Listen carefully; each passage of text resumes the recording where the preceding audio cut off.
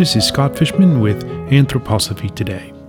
In this first episode, Sarita and I explore the early childhood years of Waldorf education, which include parent-toddler programs, pre-kindergarten, and kindergarten.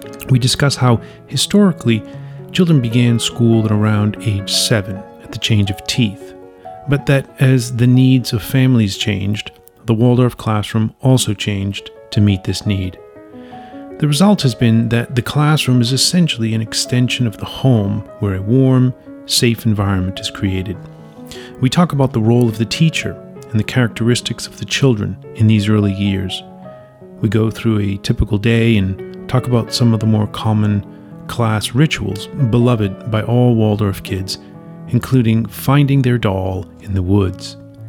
We also speak about what you will not find in a typical Waldorf classroom. So come join us. If you have any questions or comments on the episode, we'd love to hear from you. You can email us at anthroposophytodaypodcast@gmail.com.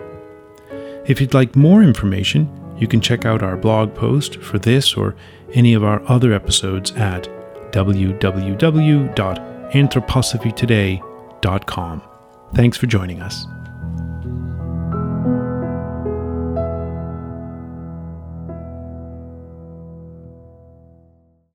Welcome.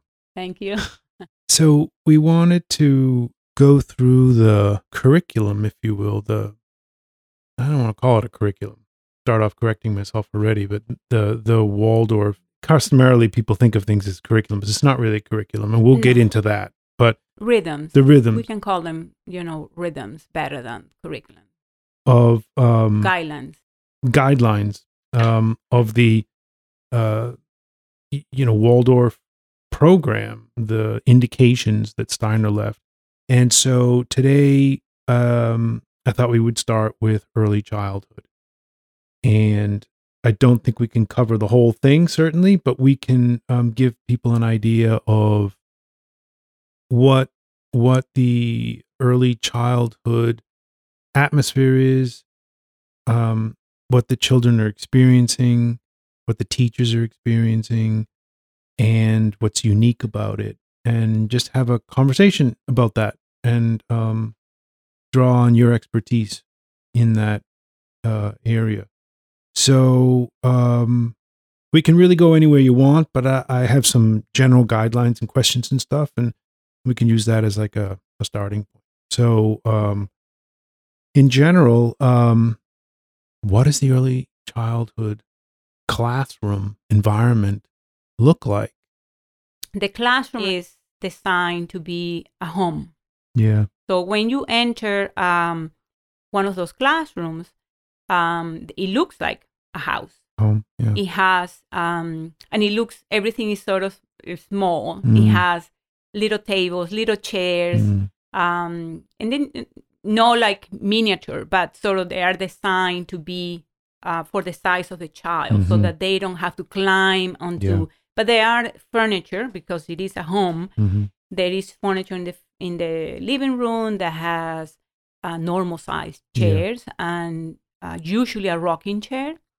And I will say a little bit more about what is the purpose of that furniture in the classroom. And like I said, it's not always, but a lot of times that's what they have. And there is, carpets, little lambskins, silks, and handmade toys, dolls. Everything is handmade, whether they have been made by the teacher and the assistant. Sometimes they have little workshops where the parents are involved and they come and they create these things for the classroom.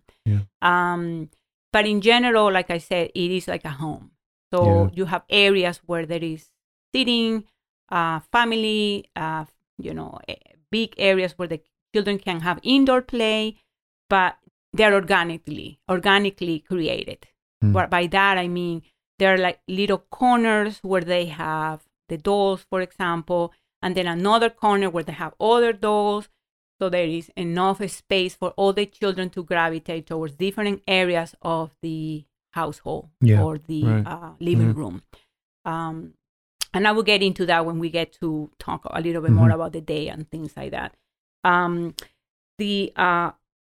Also, another characteristic of the house is that the house looks a little bit soft. And what I mean by that is they don't use very bright lights. Yeah. It's all very soft light. They have curtains, and the curtains usually are made out of silk or muslin or very thin cotton. The whole purpose of that is that whatever they use to cover the windows allows the light to penetrate, to enter the room in a very soft way, not directly. And it creates, if you have ever seen anything on the window that has the silk quality or cotton that is very translucent, it actually creates a type of colors that enter. The light becomes that sort of goes through the curtain and creates colors inside. So that's very appealing to the child, because of that, the whole human being actually is a color is very affects the human being in very positive or negative ways. And so in Waldorf, we try to use colors that everything that is natural fibers, natural colors that are connected to nature. So nothing that is sort of actually not seen in nature, like a fluorescent light is not really seen in nature. I'm not saying that we don't use that. That has a place usually in the higher grades for other purposes. But for the little ones, everything is created in a way, that's what I use the word soft and warmth. And by warmth, I don't mean temperature, even though the rooms are kept at a temperature that is not too hot, not too cold. So it's very comfortable. And by warmth, I mean that everything that is in the classroom when you enter, even as an adult, creates in you a warmth. Sure. Anyone who's gone into one of those early childhood classrooms has an immediate, wow, it's so nice. Yeah, it takes you back. And they usually don't have decorations on the walls either. Yeah, they usually have very simple things that are natural, either things that have been made by with wool or natural fibers that some of the children may have made or that the teacher had made. They try not to clutter the walls with many things. Yeah. Sometimes you will see in some classrooms that they have one of the walls maybe painted with a specific style that is used in Waldorf to paint one wall or a quarter of a wall where they may have a little design of the stars or like a sky. And in the classrooms in the grade school, they have sort of themes. But we're talking about early childhood. Feels like the child is still in the womb a little bit. Yes. When they're in the classroom. Are there any particular colors that we do use or don't use at that age? Or does it not really? I mean, you probably wouldn't want to fire red. No, they usually use, actually, for the little ones, they tend to use things that are called peach blossom. Yeah. There is like a pink, very soft rose with peach. That's what they usually use for the curtains. But of course, there is always variations of that across the world, because Waldorf is now around the world. And so if you had to characterize the development of the child at this point, I mean, it matters whether it's 3, 4, 5, or 6, obviously. But at this point, the kids are just barely born, if you will. Where are they at? What are they? Well, usually the young child's day in the Waldorf classroom mirrors or is designed to be the microcosm of the rhythms of life. So for that age, that's what is everything that is created, not just the actual environment. When you enter and you see everything that is the structures that are in there, the furniture, everything. There is also kitchens. I forgot to say there is everything that you will have in a like house. The home. Exactly. Yeah. Except bedrooms. But they do have little corners for children, right in the living room. Sometimes there are little corners where they have lamp schemes and little things where the children sometimes, go and rest. Or if they have a sort of a difficult day, or they're having a sad day, and whatever the case is. And sometimes they make believe, and they go and have the little corner where they pretend that they're sleeping. There are those areas, but there are no bedrooms in the household, the home of the classroom. Yeah. You talked about the rhythms. So what kind of rhythms? I'm also thinking that, given what's been going on in the world recently, with the coronavirus stuff, it's led a lot of people to have to do homeschooling who certainly hadn't originally intended to do that. And so I sense a lot of people scrambling to take care of the kids at home and homeschool and stuff like that. And so I imagine there are people who are probably even more interested in doing that at this point than even before. What are the rhythms in the life of a child like that are important to kind of remind people of, who are, I mean, it's not like we're born knowing how to parent in a way. Some of it is we've forgotten. So what would you say about the rhythms in the life of these children that would also be useful for parents who, have kids but weren't really doing this before? Yeah. So I'll start with just referring to the Waldorf classroom, the early childhood, in the sense that the key element of the Waldorf early childhood and the grade school, in the high school too, but it sort of changes because of the type of development that they're in. But in the early childhood, the main characteristic or the main person is the teacher. So that will be translated in a household, will be the parent who is in charge of the main raising of the children in a way, staying with them in the day, because the raising of the children hopefully is done by the two parents. But I'm talking about whoever stays with the children during the day. So that will be, let's just say, the mother is the one that is doing the homeschooling or doing the staying in the house. So the main activity or the main rhythms that we try to, there's actually two very simple to remember, to sort of think, not just for the early childhood, but for all the Waldorf education, which is something that we call breathing in and breathing out. And this is connected to activities and to things that we do during the day that allow the child, in a way, is connected to the word breathing in. What is that breathing in and breathing out? So it has to do with, if you just say, well, what do I do? How do I do breathing in and how do I do breathing out? If you do these two movements with the breath, immediately you will feel what activities are breathing in and what activities are breathing out. Sometimes it's not so intuitive for some, but activities that could be seen as breathing in are activities where you, for example, eating, reading, storytelling, things that you go in.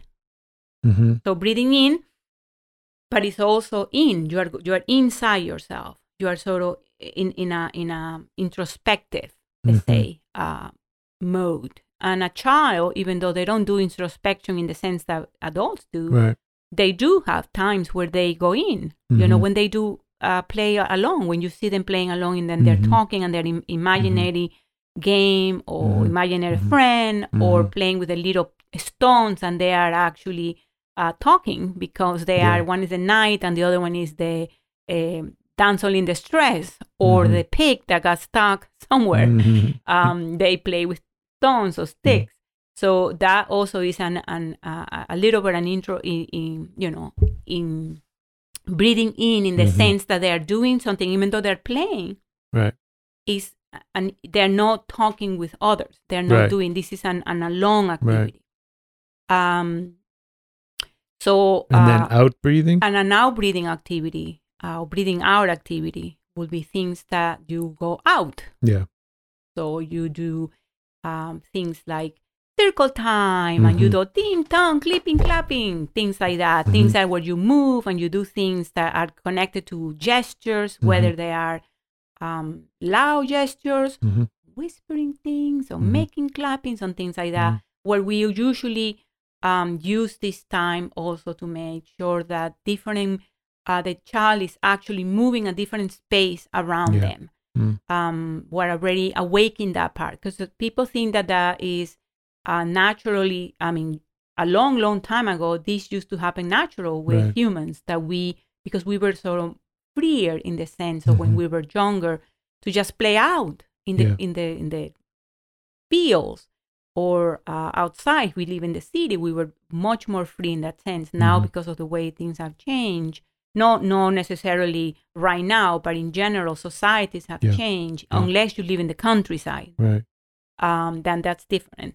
So because of that, Waldorf, especially for the early childhood, had changed drastically in the sense that they include a lot of outdoor activities, meaning no outdoor activities like, of course you can do field trips, but I mean things where the children are able to explore nature, the natural environment. And is the in-breathing and the out-breathing activities that you engage in, that's something that you just sort of sense, given your classroom, when you're ready for the next one?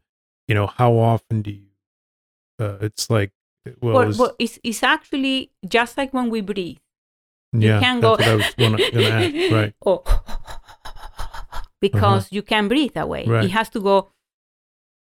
It's a rhythm. It's like a music. It's like a harmony. You have to be able to design your day where you have activities that are doing that sort of rhythm, following the other. In breathing, out breathing. In breathing, out breathing. So that the child is able to develop a healthy breathing in themselves, meaning in their own breathing physically, but also in their lives. In the community. Exactly. They are able to have this rhythm that is developing them, and they carry that in the grade school. They do different things, in breathing and out breathing. They're different activities. It's all done with the classes, with the type of day they have. So as you told me, what are the sort of the type of activities that somebody can do? So before you do that, so what would be an example, let's just say, of a person as an adult who hadn't really learned the proper rhythm of in-breathing and out-breathing? Does anything come to mind as like someone who obviously learns proper rhythm in their day as a youth, may not even appreciate it or know it, but someone who didn't, what would that look like? For an adult, how would they look like? Well, I would say there is different ways. For one thing that we can think of is an adult who works. Let's just say works in an environment where he's inside and is doing work that is, many of us do technological work or internet work on, but a work that is for a long time without having periods of time where you shift.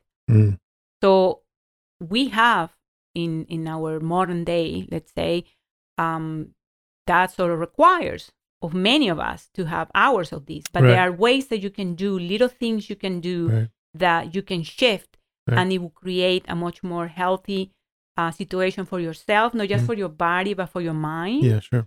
And there are many issues with stress and anxiety and many of the disorders that we have now based on that, on the disharmony with the breathing in and breathing out of the human being. Right. And so it's one of those things where in the curriculum, in the program, you learn it without knowing it, sort of thing. And so it becomes a part of you, so that you grow with just having a natural sense of when to go in and then when to go out and how to breathe. And of course, we don't tell the children, we're breathing in and we're breathing out. We're not doing any of that. We're not doing any of that because we don't need to. Sure.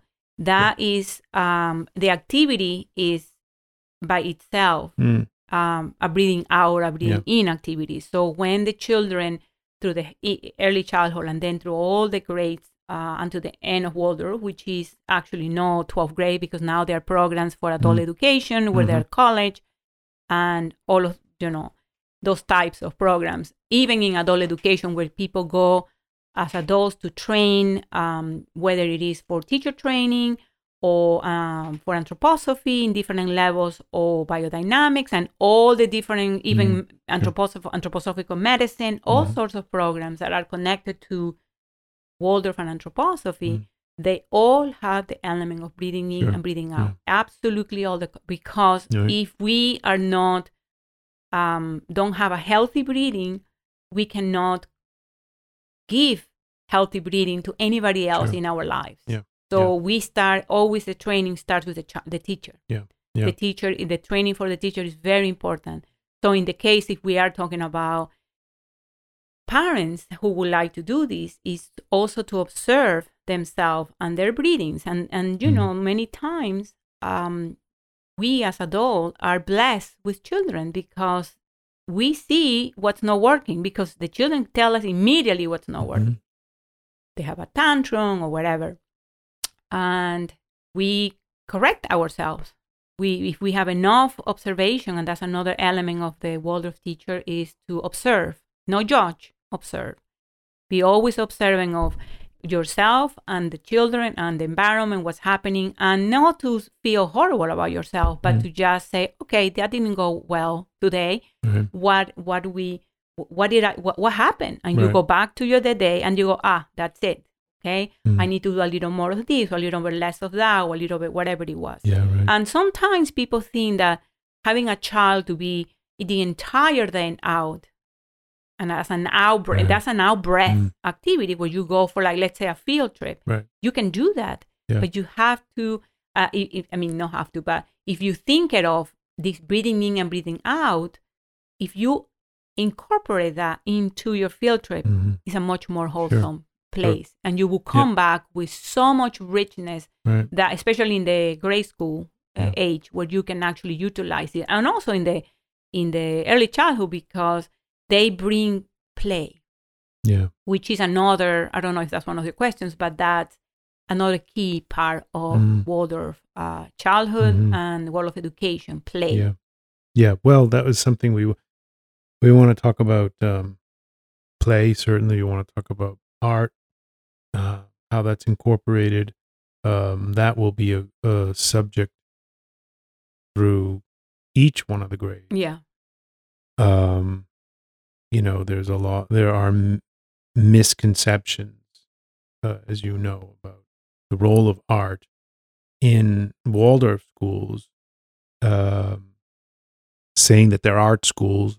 Well, my child doesn't want to be an artist, and so people, I don't think, fully appreciate why art is so steeped. Waldorf is so steeped with art and what it means at each step of the way. And so that's something we'll go through in time. And it's not that we're trying to create artists per se. It's just that, so there's a lot to that. So we should touch upon that. I also wanted to just quickly go back to the age. I remember hearing that, the school should start around the first change of teeth, right? So when the first teeth have come in, second set of teeth have come in around the seventh year, that's when ideally we would be sending our children to school. But that's changed over time. And so I thought maybe before we go into some more curriculum stuff like art and play, maybe you could address why we're taking 3-year-olds at this point.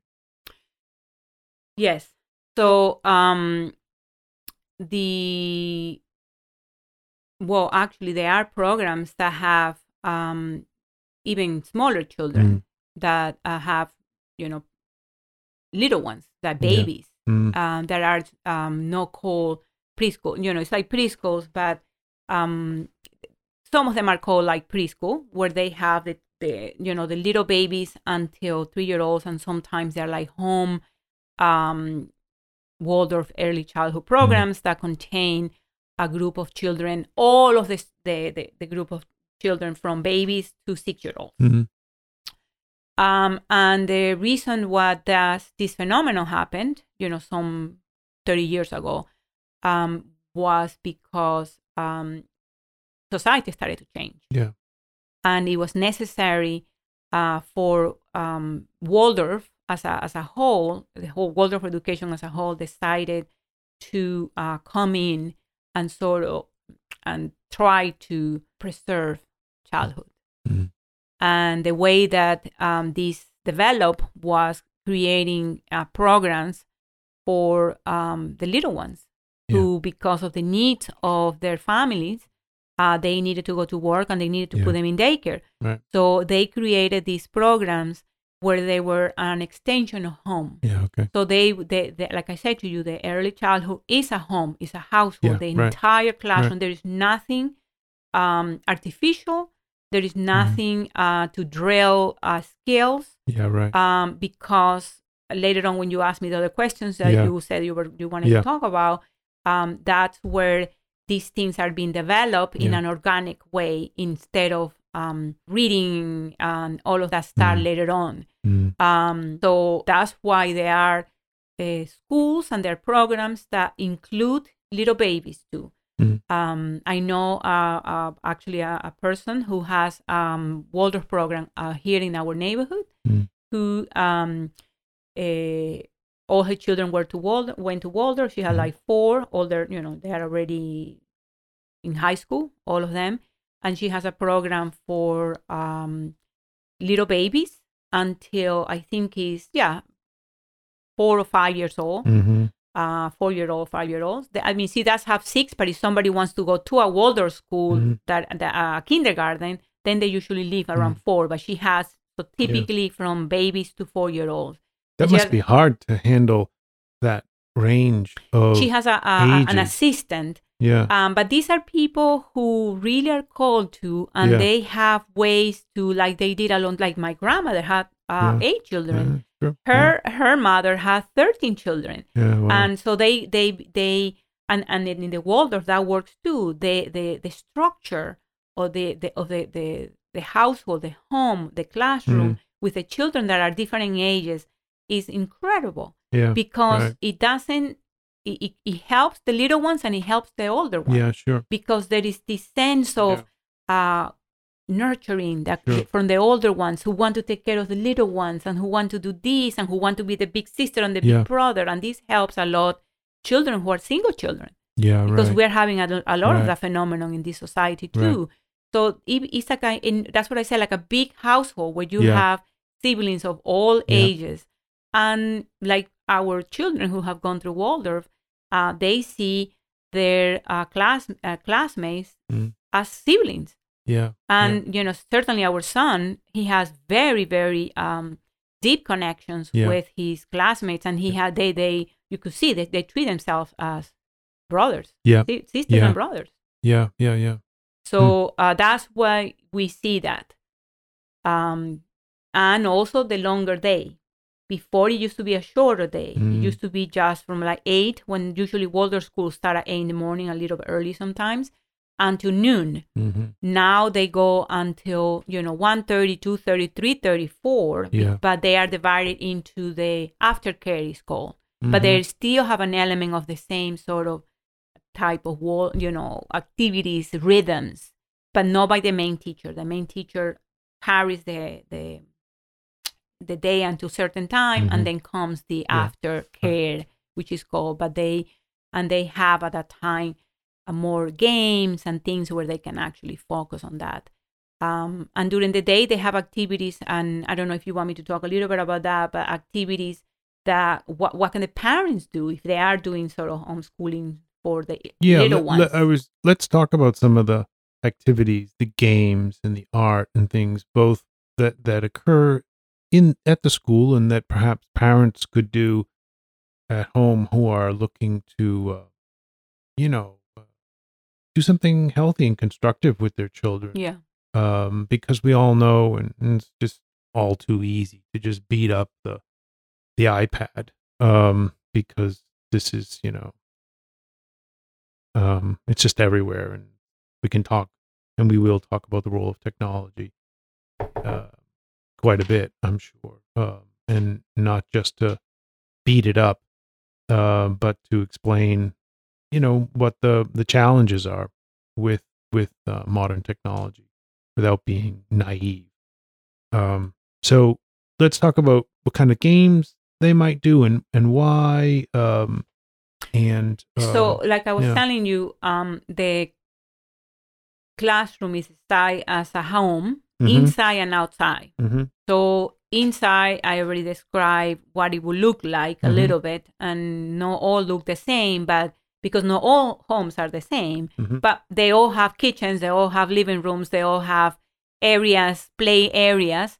So the main characteristic, as I mentioned before, is the warmth, the softness, all of that. Furniture that is soft, that doesn't have sharp points, and that are metal or glass. Everything is made out of wood. Yeah. And why is that? Is because if you touch a table, even us who are adults, if you touch a table that is wood and that is actually treated naturally, your hand touches that in a different way that if you touch something that is metal or cement or glass. It has a different feeling. Sure. So that is another element of the not just early childhood, but the Waldorf, that we are awakening and training the senses, all the senses. So that's an element of the play inside. And then the element of the play outside is that the actual playground, they call it playground, but when you go to a classroom that is Waldorf for early childhood, the playground looks like a garden.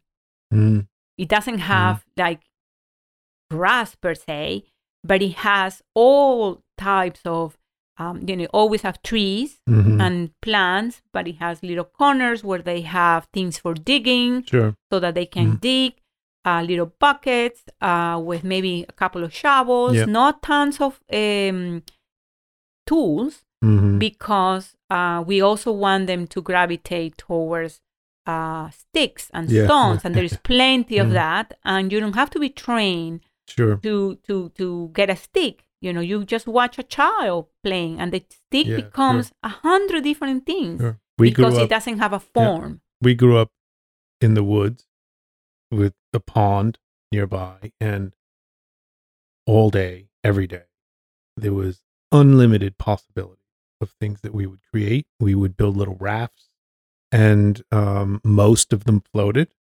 not all of them, and we would explore the pond like.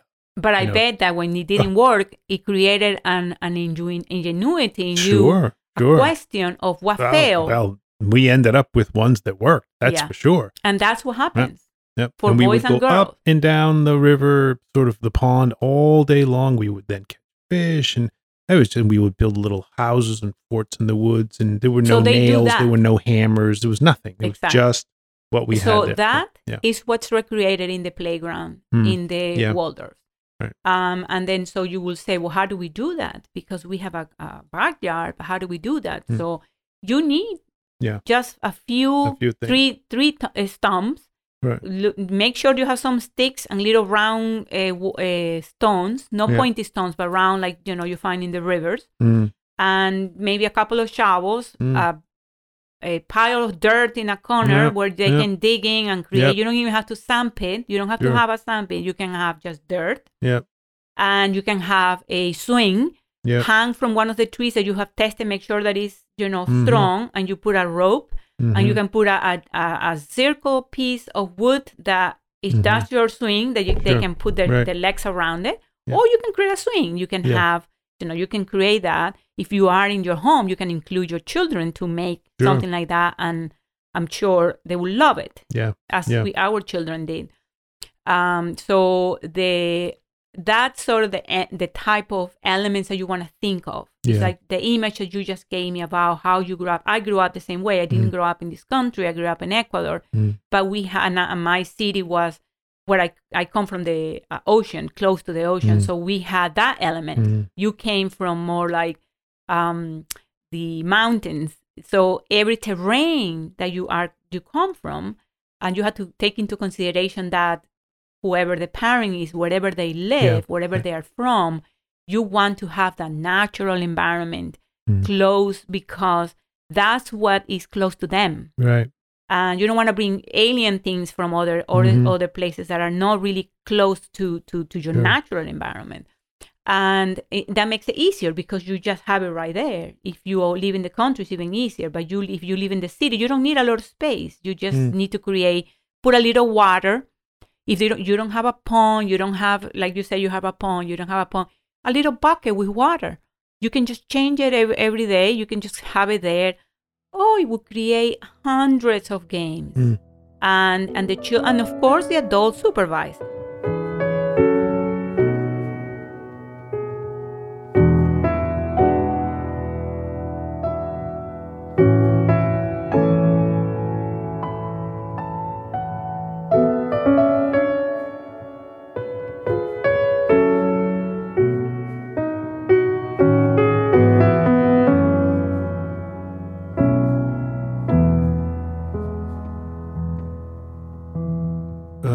You started to talk about, some things the kids could do, but then how the parents have to kind of be there for it, let the kids play freely, but at the same time, the parents need to sort of be there watching too, right?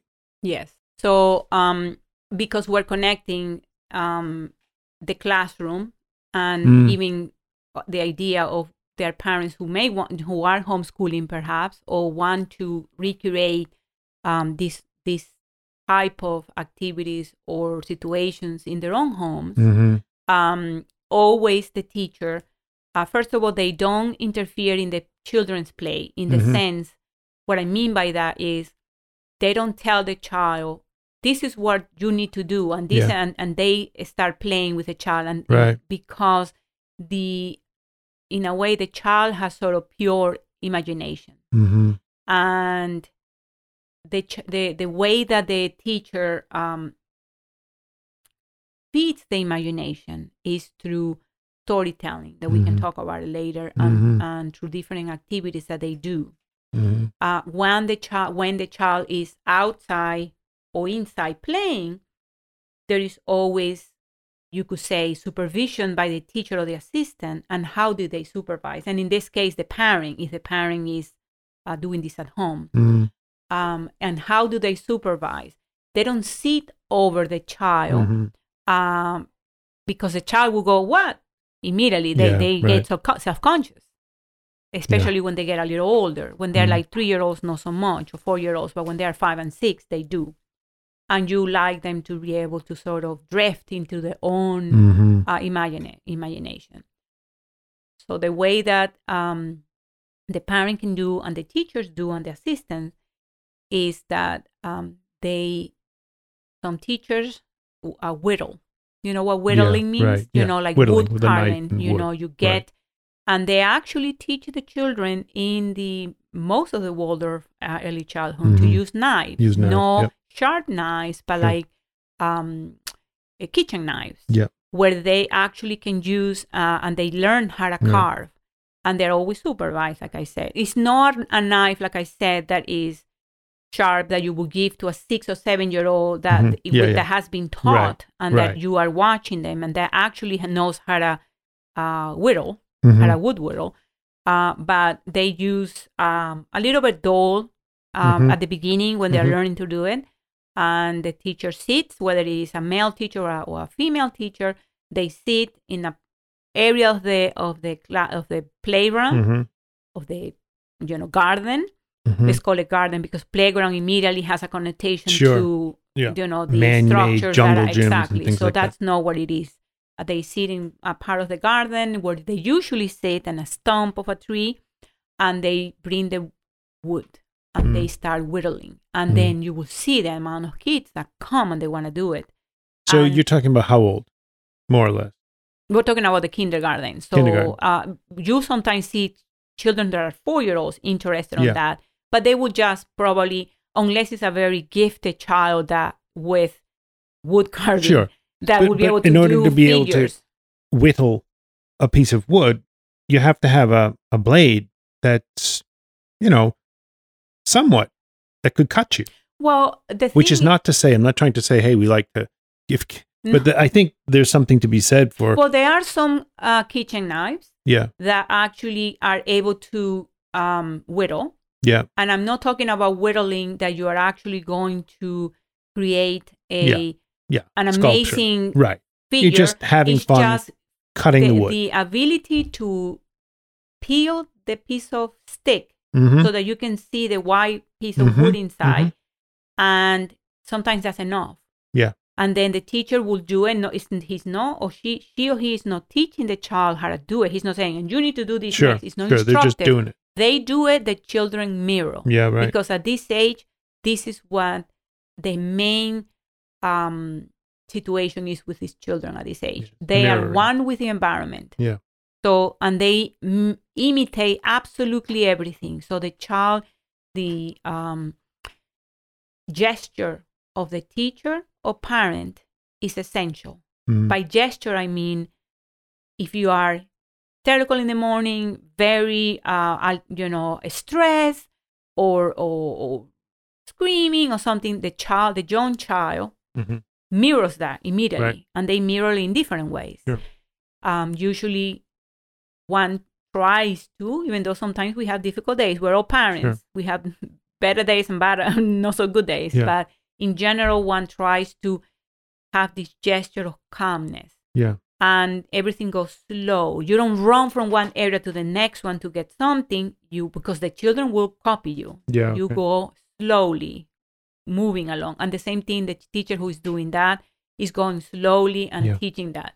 Then there is also, they can bring some handwork, an activity with yarn or something that the teacher can do that is sitting around, watching the children, observing the children, but she or he is not intently watching them. Right. She or he is doing an activity where around the children, where the children are playing, and they immediately forget that the teacher or the parent is there. So that's the element. So I want to clarify the whole knife thing, because I don't want people going out and buying, Bowie knives for their kids, and then everybody's losing fingers. But so if I understand you correctly, there's a butter knife out there that can not cut skin so easily, but can cut the bark off of a twig or a stick. The other thing, the element of that is that the child needs to learn. So the adult, this is the adult, whoever the adult is, whether it is the parent or the teacher, before he or she gives anything to the child, let's just say the butter knife, they have actually done this activity on their own by the children playing around, watching, and they are expressing their interest. And then the parent or the teacher will say, the time will come very soon. And it's actually very healthy for a child to wait. To have patience. So no, you can't do it now. And no, without saying that, but saying your time will come. Soon. Gotcha. And then you will find ways to say it. Right. And you don't want to have them wait for a month. Sure. But, 1 or 2 days with the child, and then you give them perhaps then in 2 or 3 days, and then they will do a little. You will only do something that they will mirror later. So, because if you go from 1 to 10 on those 2 days, they're going to want to go from 1 to 10 and they're not ready. So you only want to go from 1 to 2. And then they will be able to do that. And of course, you always have the impulsive children. Always we have children that way. So they have to be observed and managed in a different way, meaning usually that child sits next to the teacher and will be sat next to somebody else where the child could be, given the opportunity, but also need to be given the opportunity.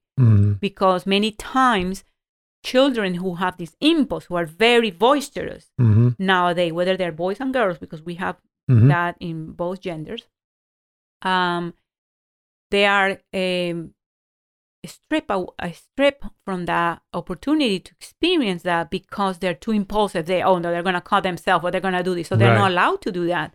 Right. And it backfires. Yeah. So that's, I guess, what I was trying to uncover was where's the fine line between saying, no, it's a knife, you can't do it because you're going to cut yourself.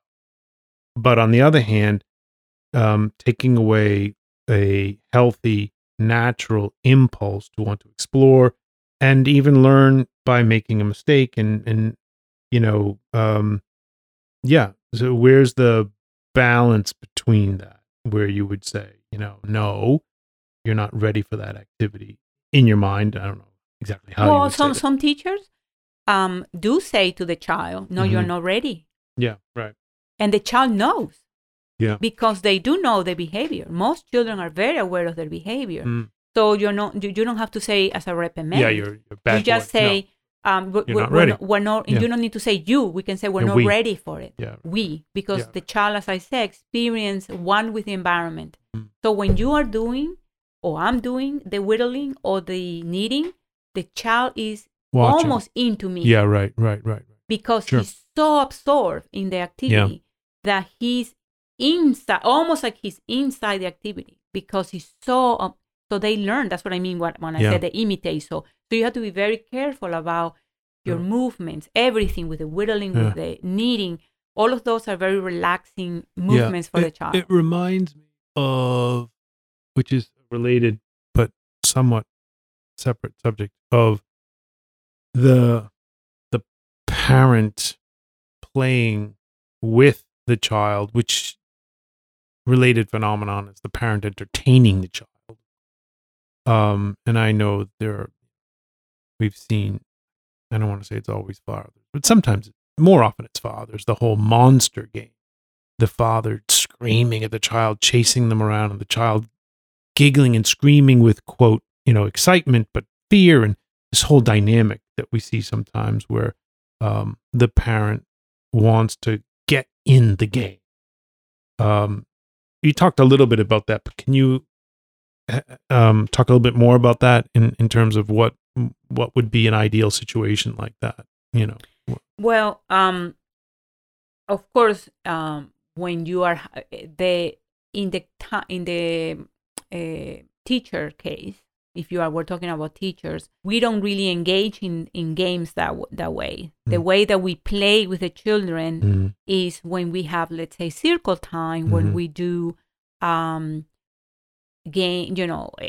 things that we do there through songs, poetry, music, are done through gestures. Always, because as I said a little bit before, we try to awaken all parts of the body, side, left, up, down, so that the child is integrated and ready for first grade, which we may talk about that when we talk about first grade, child readiness. There are many elements on that for Waldorf.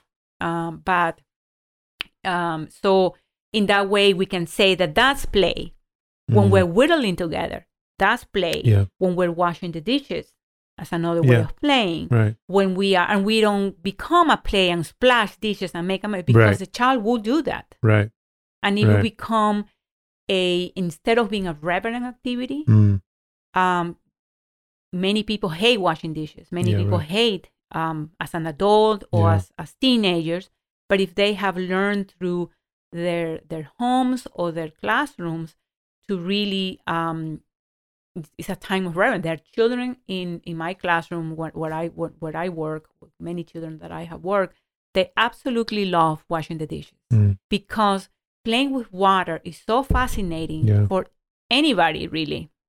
And, anybody will love to go to a pool, a river, a creek, the ocean. Even if you don't know how to swim and you may be afraid of the water, you at least wet your feet. Because it makes you feel something so nice to play with water. So children, that's what I said to you, in the playground, in the garden, we usually have some element of water that they can actually play because they love to mix water with sand and create mud and what happens, Sure. So we have to be so all of those things are play in a way. Yeah, right. But we are not creating we're not telling them and creating the play. Another way that we feed their imagination is, like I mentioned, to do storytelling, to puppetry. We do puppets that have been made by the teacher through needle felting, or made in with felt, usually wool. Yeah. And they're very soft. They don't have expressions in their faces, so they don't have faces, you can say. Yep. And some people get freaked out about that when they see that. That's in the early childhood. Yeah. And the reason why that's done through Waldorf is, especially for the early childhood, is because when a child, and you can test this, when a child has a doll that does not have a face, so it completely looks like a doll, has hair that is made out of wool and clothes and everything, but does not have expressions, the child makes the doll be whatever they want it to be. Right. Today is sad, tomorrow is happy, today, and you will see them play. And then one child is in charge of something and they say, hey, the child is this other, and the other one says, oh, yeah, they unite, and then they say, oh, no, but now it's happy, and everybody, oh, yeah, it's happy. And then then so it has an open-ended. Yeah, an right. open-ended a possibility for any story that they create. Yep. So that's what the importance. importance. Me of the our daughter would used to talk fondly about that.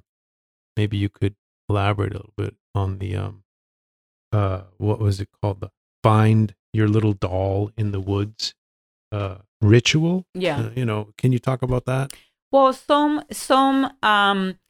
early childhoods, they have these little, we can call it rituals, or we can call it traditions, or little whimsical things where they create, the teacher makes little, every teacher, if they choose to do this, they have a different theme. Sometimes is because of the birthday of the child, and they create a needle felted doll, little doll, and that the teacher has made that usually resembles a child in the sense that if the child has black hair or blonde hair or short hair or black hair or whatever, the teacher sort of tries to do a resemblance, not so much exactly like the child, because it's all made with felt and wool.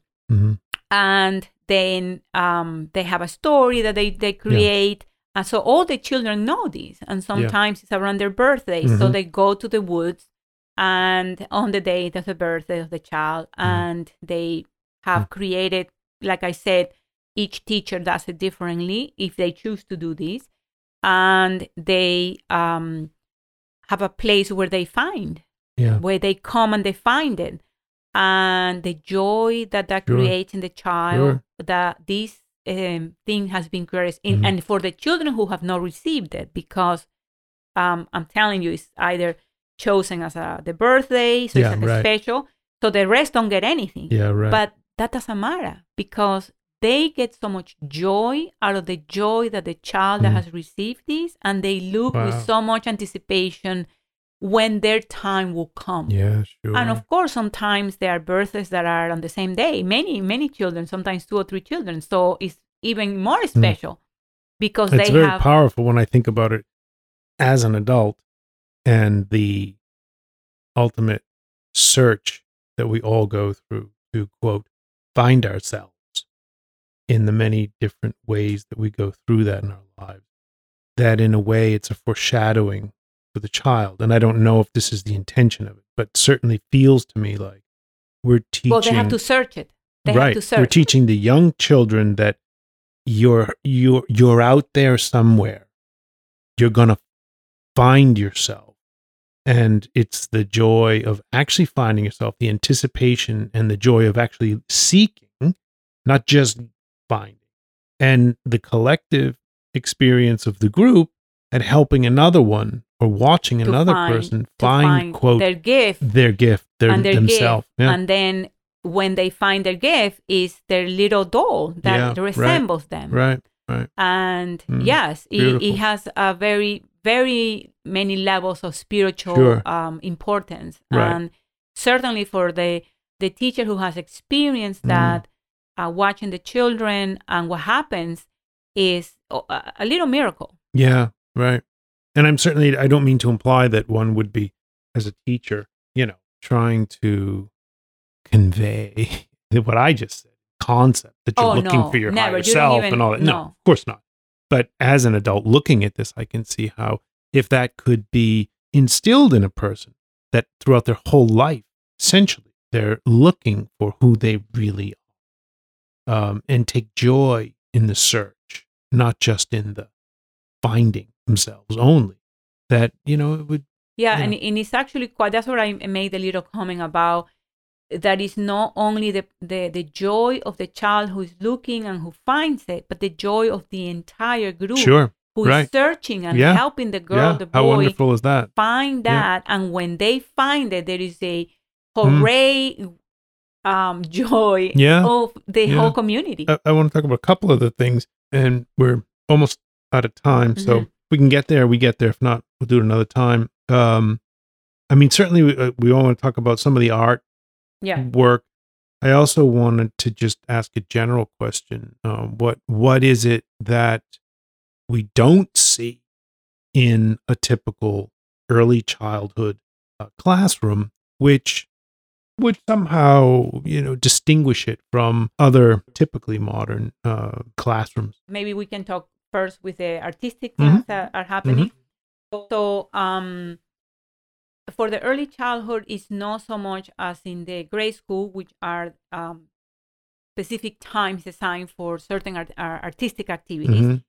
With the early childhood, the artistic activities are happening all around, because the child is exposed, first of all, through their touch, their smell, their playtime, through these really incredible pieces of artwork that the teachers create, which are the dolls and all the toys, are just beautiful. Each classroom that I have visited, that I have seen, I'm blown away by the creativity of the teachers who have created some beautiful toys. So the children are exposed already every day through these artworks made in handwork. That are made like that, and they play with these things that have been made by another human being, and they actually know that their teacher have made it. And sometimes the teacher makes a doll in front of them, and it takes them maybe 2 or 3 weeks, and they're making a doll not for somebody but for the classroom, and they see the teacher do this. So that's already almost through the entire experience is being exposed. So that's sort of a very simple one that is happening every day in different ways. The other thing that is happening pretty much every day is, like I explained, the whittling or knitting that the teacher is doing, that it's not teaching the children as a class, it's just doing it in a corner. Some kids express interest, then they're given they're taught how to do it, and then other children, sometimes many of them, they learn to finger knit. They all learn how to finger knit, and they have little rhymes that they use to finger knit so that they remember, and they create ropes with this, where they use to tie little things that they pull around like their cars, or they create necklaces for the dolls, or train tracks, and millions of different things with these finger knitting. I call them ropes, but they're like little strings. So that's happening all around them. And then more structured activities of artistic activities are like painting. So we do painting, and sometimes they're done once a week, sometimes a little bit more than that, depending, like, again, the classroom, the size of the classroom, and the type of activities that are designed in the classroom. And these are all connected to breathing in and breathing out. Some classrooms have many of them have adapted now to have an outdoor activity to begin. So when they arrive, they're usually outside in the garden. They play until everybody gathers, because usually they allow the kids to arrive 15 minutes before. And that happens in the grade school too. So the kids can sort of have a time to play together before the day starts. And the parents can also gather and mingle, chat. They're allowed to do that. And then the bell is rung, and then the parents leave and the class starts. And the way they usually start now, many of the classrooms around the world is through a walk, or they go to a nearby park or wood area. And the reason why they do this is because of the increasing use of electronic devices at home, and also because the children travel a long time sometimes to arrive to a school. So all of that, I don't want to say messes up, but it sort of creates the child out of harmony in a way. So this is to bring them back to nature, back to themselves. So they do that, and different schools do different things. They go, like I said, for a walk and exploring the neighborhood that is very wooded, and the teachers are really creative. They do different things. Sometimes they're creeks, sometimes they're this, and this sort of walks becomes an adventure of different ways. And sometimes they walk, like I said, they go to a nearby wooded area where the kids can spend with the teachers maybe an hour. They walk together there. They arrive there. The kids can play, and they're all by them. They have a designated area, but with the teachers, they know that this is where, and they usually teachers pick a place where it's very almost like enclosed, so that the kids can know the boundaries very easily, and the kids know where not to go. And usually the assistant brings water and some little snacks for the children if they get hungry. And he brings, because the assistants could be females or males, bring an activity to make, whether it is the knitting, so some of the kids who like to knit, or some finger knitting or something, in case a child doesn't want to play, they want to start doing. So it's always something like that. So they usually start with that now. And that's the reason why. Instead of just letting them play outside. Why? Because they want to be moving. Yeah, right. They want to be able to come and ground themselves through that. And that's why moving, walking, that creates them not only physical activity, but movement brings you, into focus in a way. Yeah, okay. He awakes you a little bit. So many of the classrooms do that now. And it doesn't matter if it rains or snows, they go. Right. That's how it is. And the kids know, and they're prepared. They have coats and everything. The typical Waldorf rain gear is head to toe, rain boots or shine. And everything, we're going because for they're our going. Walk. And, and then they come back, and there's different kinds of things that they can do. Circle time, story time. Then they do playtime, indoor playtime. Yeah. And within that, the teacher sort of changes, like I said to you. It all depends on the breathing in and breathing out. So it's always a harmony between those two elements. And during the time that they're in the classroom, back into the classroom, the teacher structures painting sometimes. And it's not a painting lesson. This is an experience. So what we use in the Waldorf at that early age, watercolors. And it's called wet on wet, which means you wet the specific paper that we use, watercolor paper, and we use watercolor. You actually soak it, right? We for soak a time. it. Yeah, we soak it for a time. And then, so this needs a little preparation from the teacher. But of course, and this needs this is not done all by the teacher. The teacher teaches the children to do this. And it takes time. Yeah. And it has to be it's a progression, a process. And the children get it. They love it. And this is a process where they learn how to wet the paper. If the teacher has already previously having a little, I don't remember what it's called, but it's a little tray where all the papers are there. And then later when they're all sitting down, when they have already getting together the paints, and they usually get, they all know this is all that they get before they can even get to paint. They get taught how to do this, prepare. How to prepare. And that is a very important part of, because it's teaching some inner work inside. Sure. So they get the brushes ready. They all know brushes, little cloth to dry the brush, a glass that you can have, one of those glass mason jars, little mason jars for water, and then little sometimes baby food jars, little jars. Baby food jars. You can use those too. You can save them, and then you can make. So they usually get just 3 colors, for example. No, the basic colors, red, blue, and yellow. Because we also have different kinds of blue, different kinds of red, so different, but we mainly those colors, and we don't always use those 3.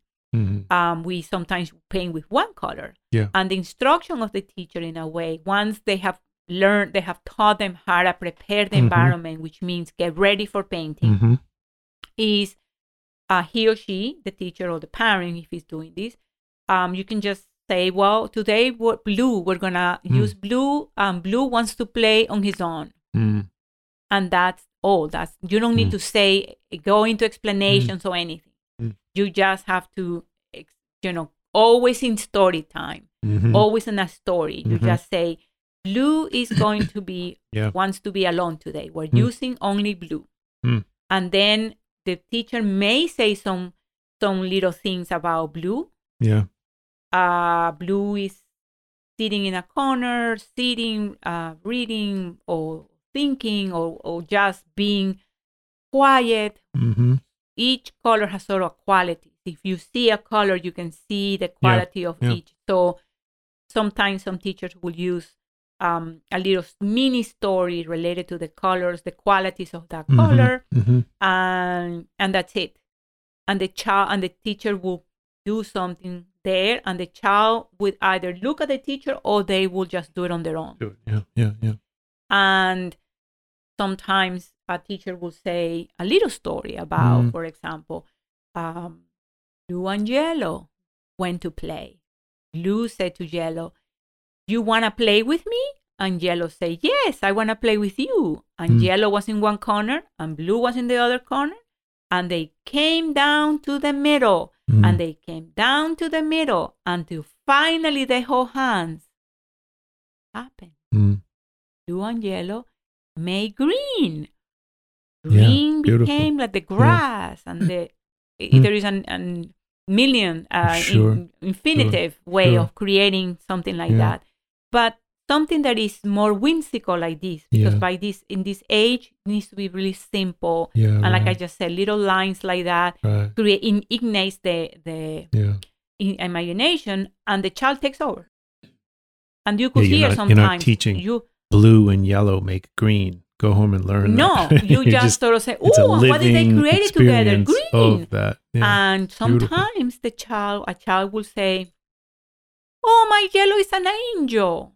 Or, "Oh, my blue is a whale." "Oh, my blue became a dolphin." They have, you could hear different things. And of course, with time, because this takes time, this is a process, this won't happen the first day. The child, the 3 and the 4-year-olds are more into just the experience of the painting. They can just get the brush, get the paint, and put the paint over and over and over and over and over on top of the thing. The child that is 4, 5, or 6, sometimes 5 and 6, are more into the forms. Like, what's happening? So and sometimes we give them the 3 colors, and then we give them directions, like I just said, so we can say something like, and yellow and red came to play.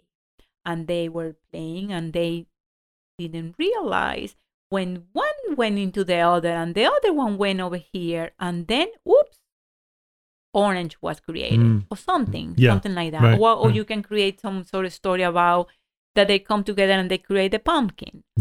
So, but very simple, and not so because we don't want to create questions in a way for them. This is more a meditative in a way. You could see that it's a playful, but it's also a way that if you see them painting, they just go quiet. The quietness that is created by this experience. And mainly for the early childhood, that's it. Very simple. Very simple. And sometimes a teacher would choose to do a little story about something, a little more complicated story with the colors. But the only thing you need is what I just said. Very just simple. Let their imagination. It's all their imagination because and color is very alive in them. Right. And it almost has its own life. So they experience it in different ways. So it's always very beautiful to see what happens when they experience this. And of course, you will have children sometimes that are that little and that they have already sort of talents in, they may be able to create a form that we didn't talk about it. They're children who are very analytical, and they already make lines and circles, and they fill them in, and they try to make forms. And there are some children who are not very analytical, and they just think differently, and they are so into the experience of the color, and they just create, and they're just loving what happens, and they want to see what happens with the forms. And if you test watercolor in a wet paper, you touch it and it runs, disperses, and that creates a wonder in the children and excitement because they are following what happens. And of course, there may be some children who get really agitated by that because they don't want it to go that way. Right. And there is an opportunity there for the teacher to guide the child and sort of with a type of same storyline of the color, help the child to come along with that difficulty that they're having, whether it is that they don't want the paint to run or that they are frustrated because they can't do what the such and such is doing next to them with their painting. Their paintings are more rigid, and they actually notice that they're more rigid. So the teacher can help with that. Not by or whatever, but by redirecting through going back to the colors. And the child just immediately takes it.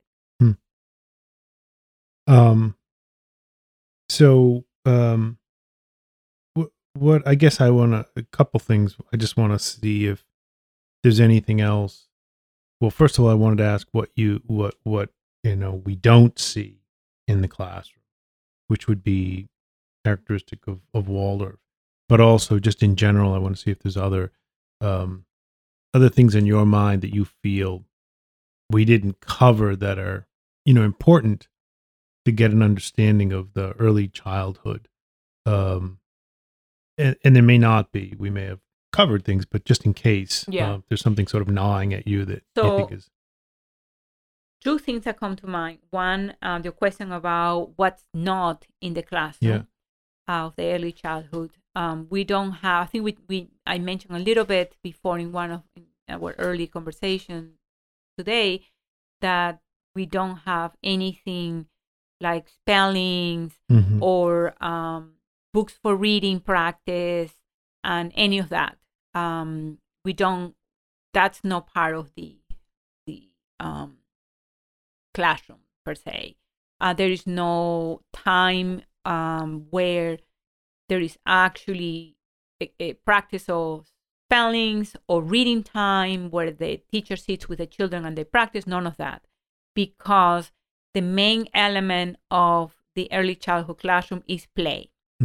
Because in a way, Dr. Steiner said, not to quote his exact words, but basically he said that the way the child plays is the way that he or she thinks when they become how they think, how they will think, and how they think.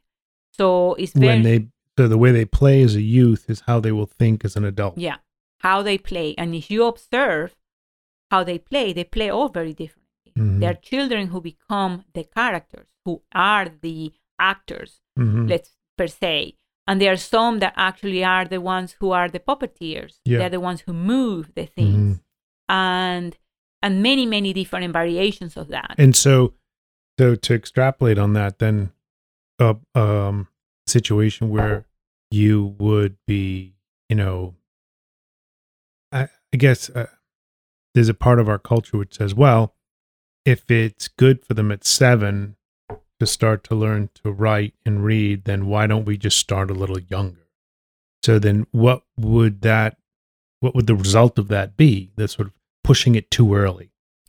Well, the reason why we don't feel or Waldorf education through the indications of Dr. Rudolf Steiner that we don't do that so early is because there are other things that we are actually doing. Everything that we're doing in the classroom that I have mentioned to you, these are not just by the way activities. These are very purposeful activities that are created for the child, and the child creates for herself or himself through their own experiences.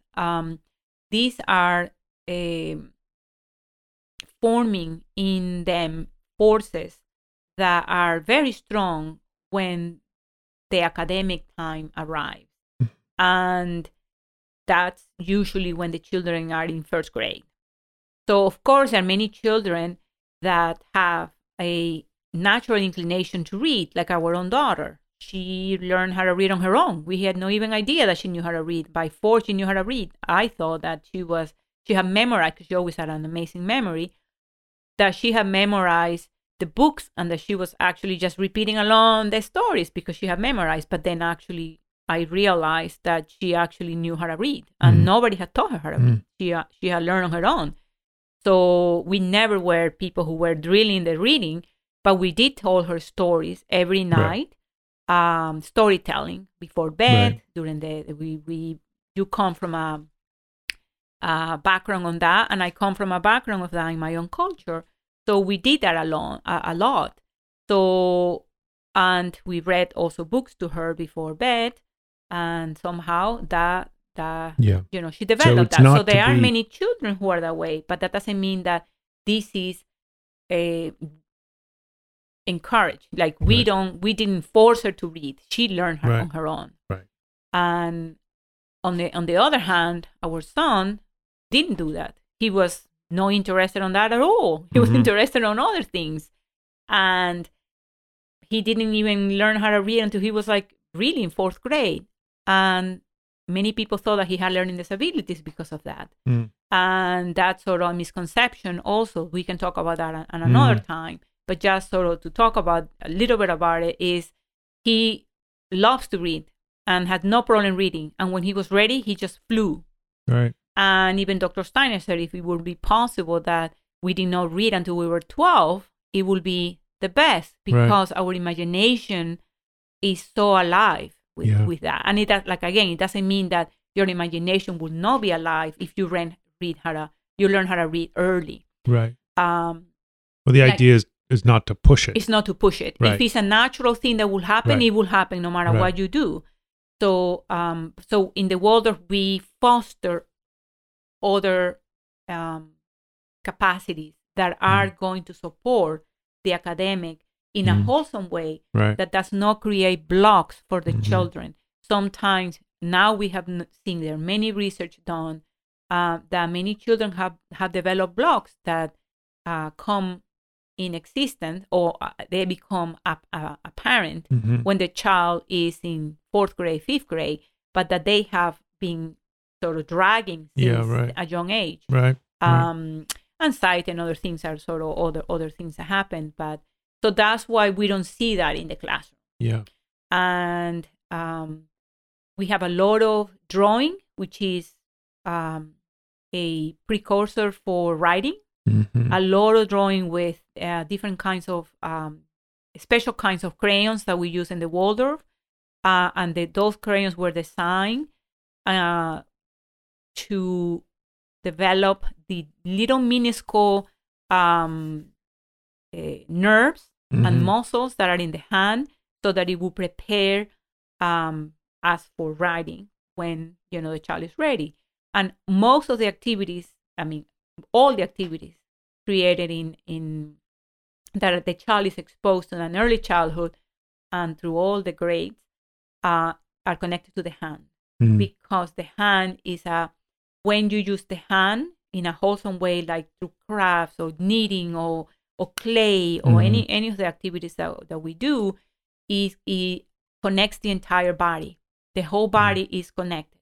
You are engaged. Your body is engaged when your hands are engaged, and also your heart and your mind. So your entire system, your entire body connected with your mind and heart are one. It's all engaged through the hands. That's why it's very important, the hand in Waldorf education.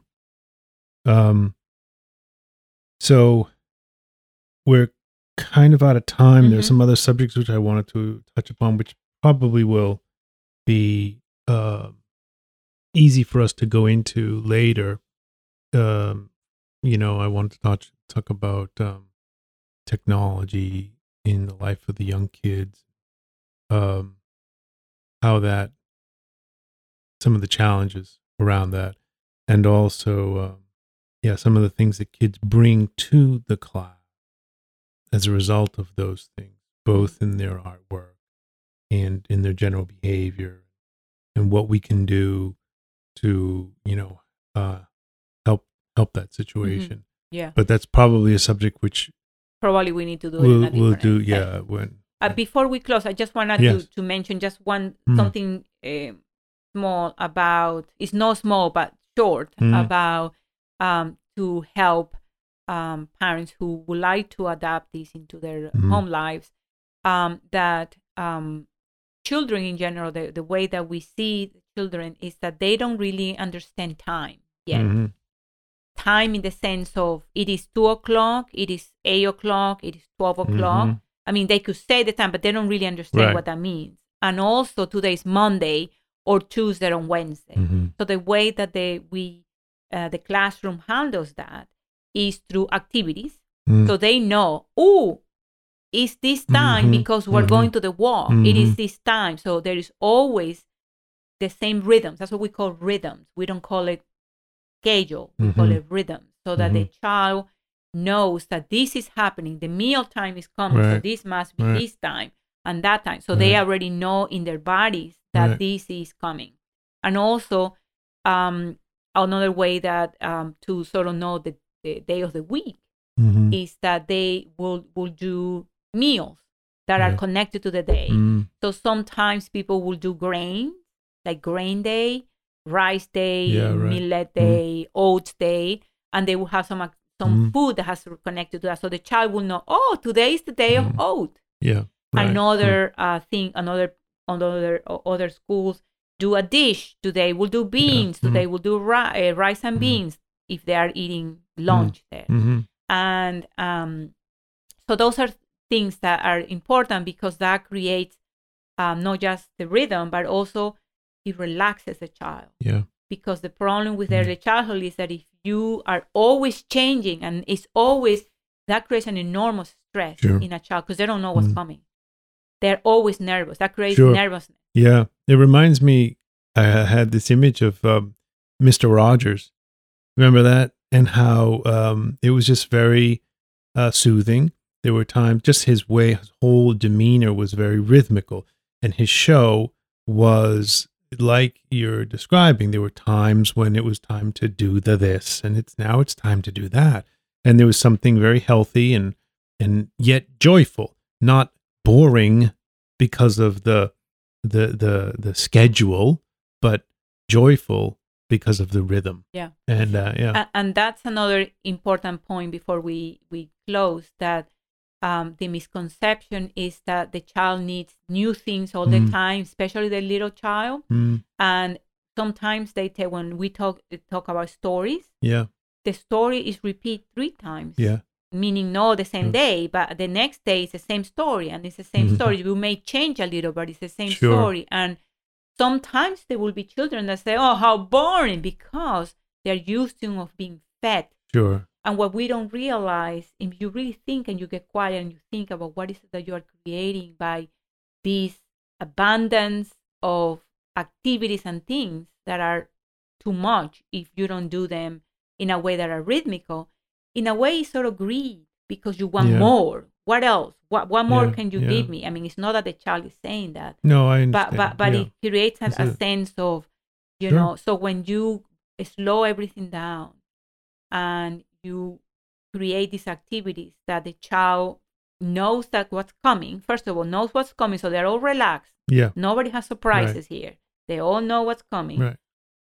Today's painting time. Why? Because of something happens in the classroom that they arrive and they know it's painting time because they see the jars that are already ready for them. When it's time, they will come and start doing it. Yeah. And things like that. Yeah. So that all creates a sense of, and then when there's a story, like I said, is gentle and the same story. You change some of the things, but it's the same story. Yeah, right. They absolutely love it. Sure. I mean, I remember in our Serena wanted to hear the story of Yosef and the fish all the time. Yeah.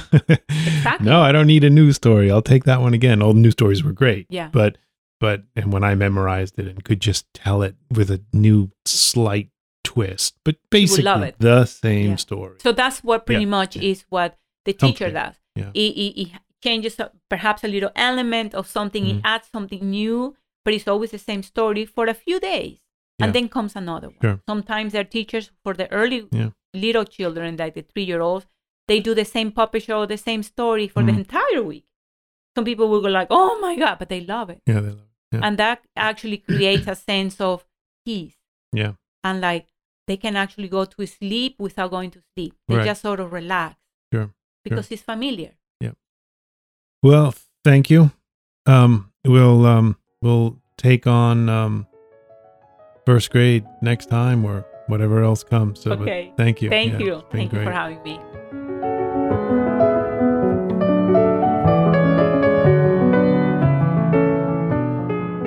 Thanks for listening to this episode of Anthroposophy Today. Check the episode description for a link to the blog post for this episode where you'll find additional content. If you have any questions or feedback, send us an email at anthroposophytodaypodcast@gmail.com or visit our website at www.anthroposophytoday.com. We'd love to hear from you. Thanks again for listening, and we'll see you next week.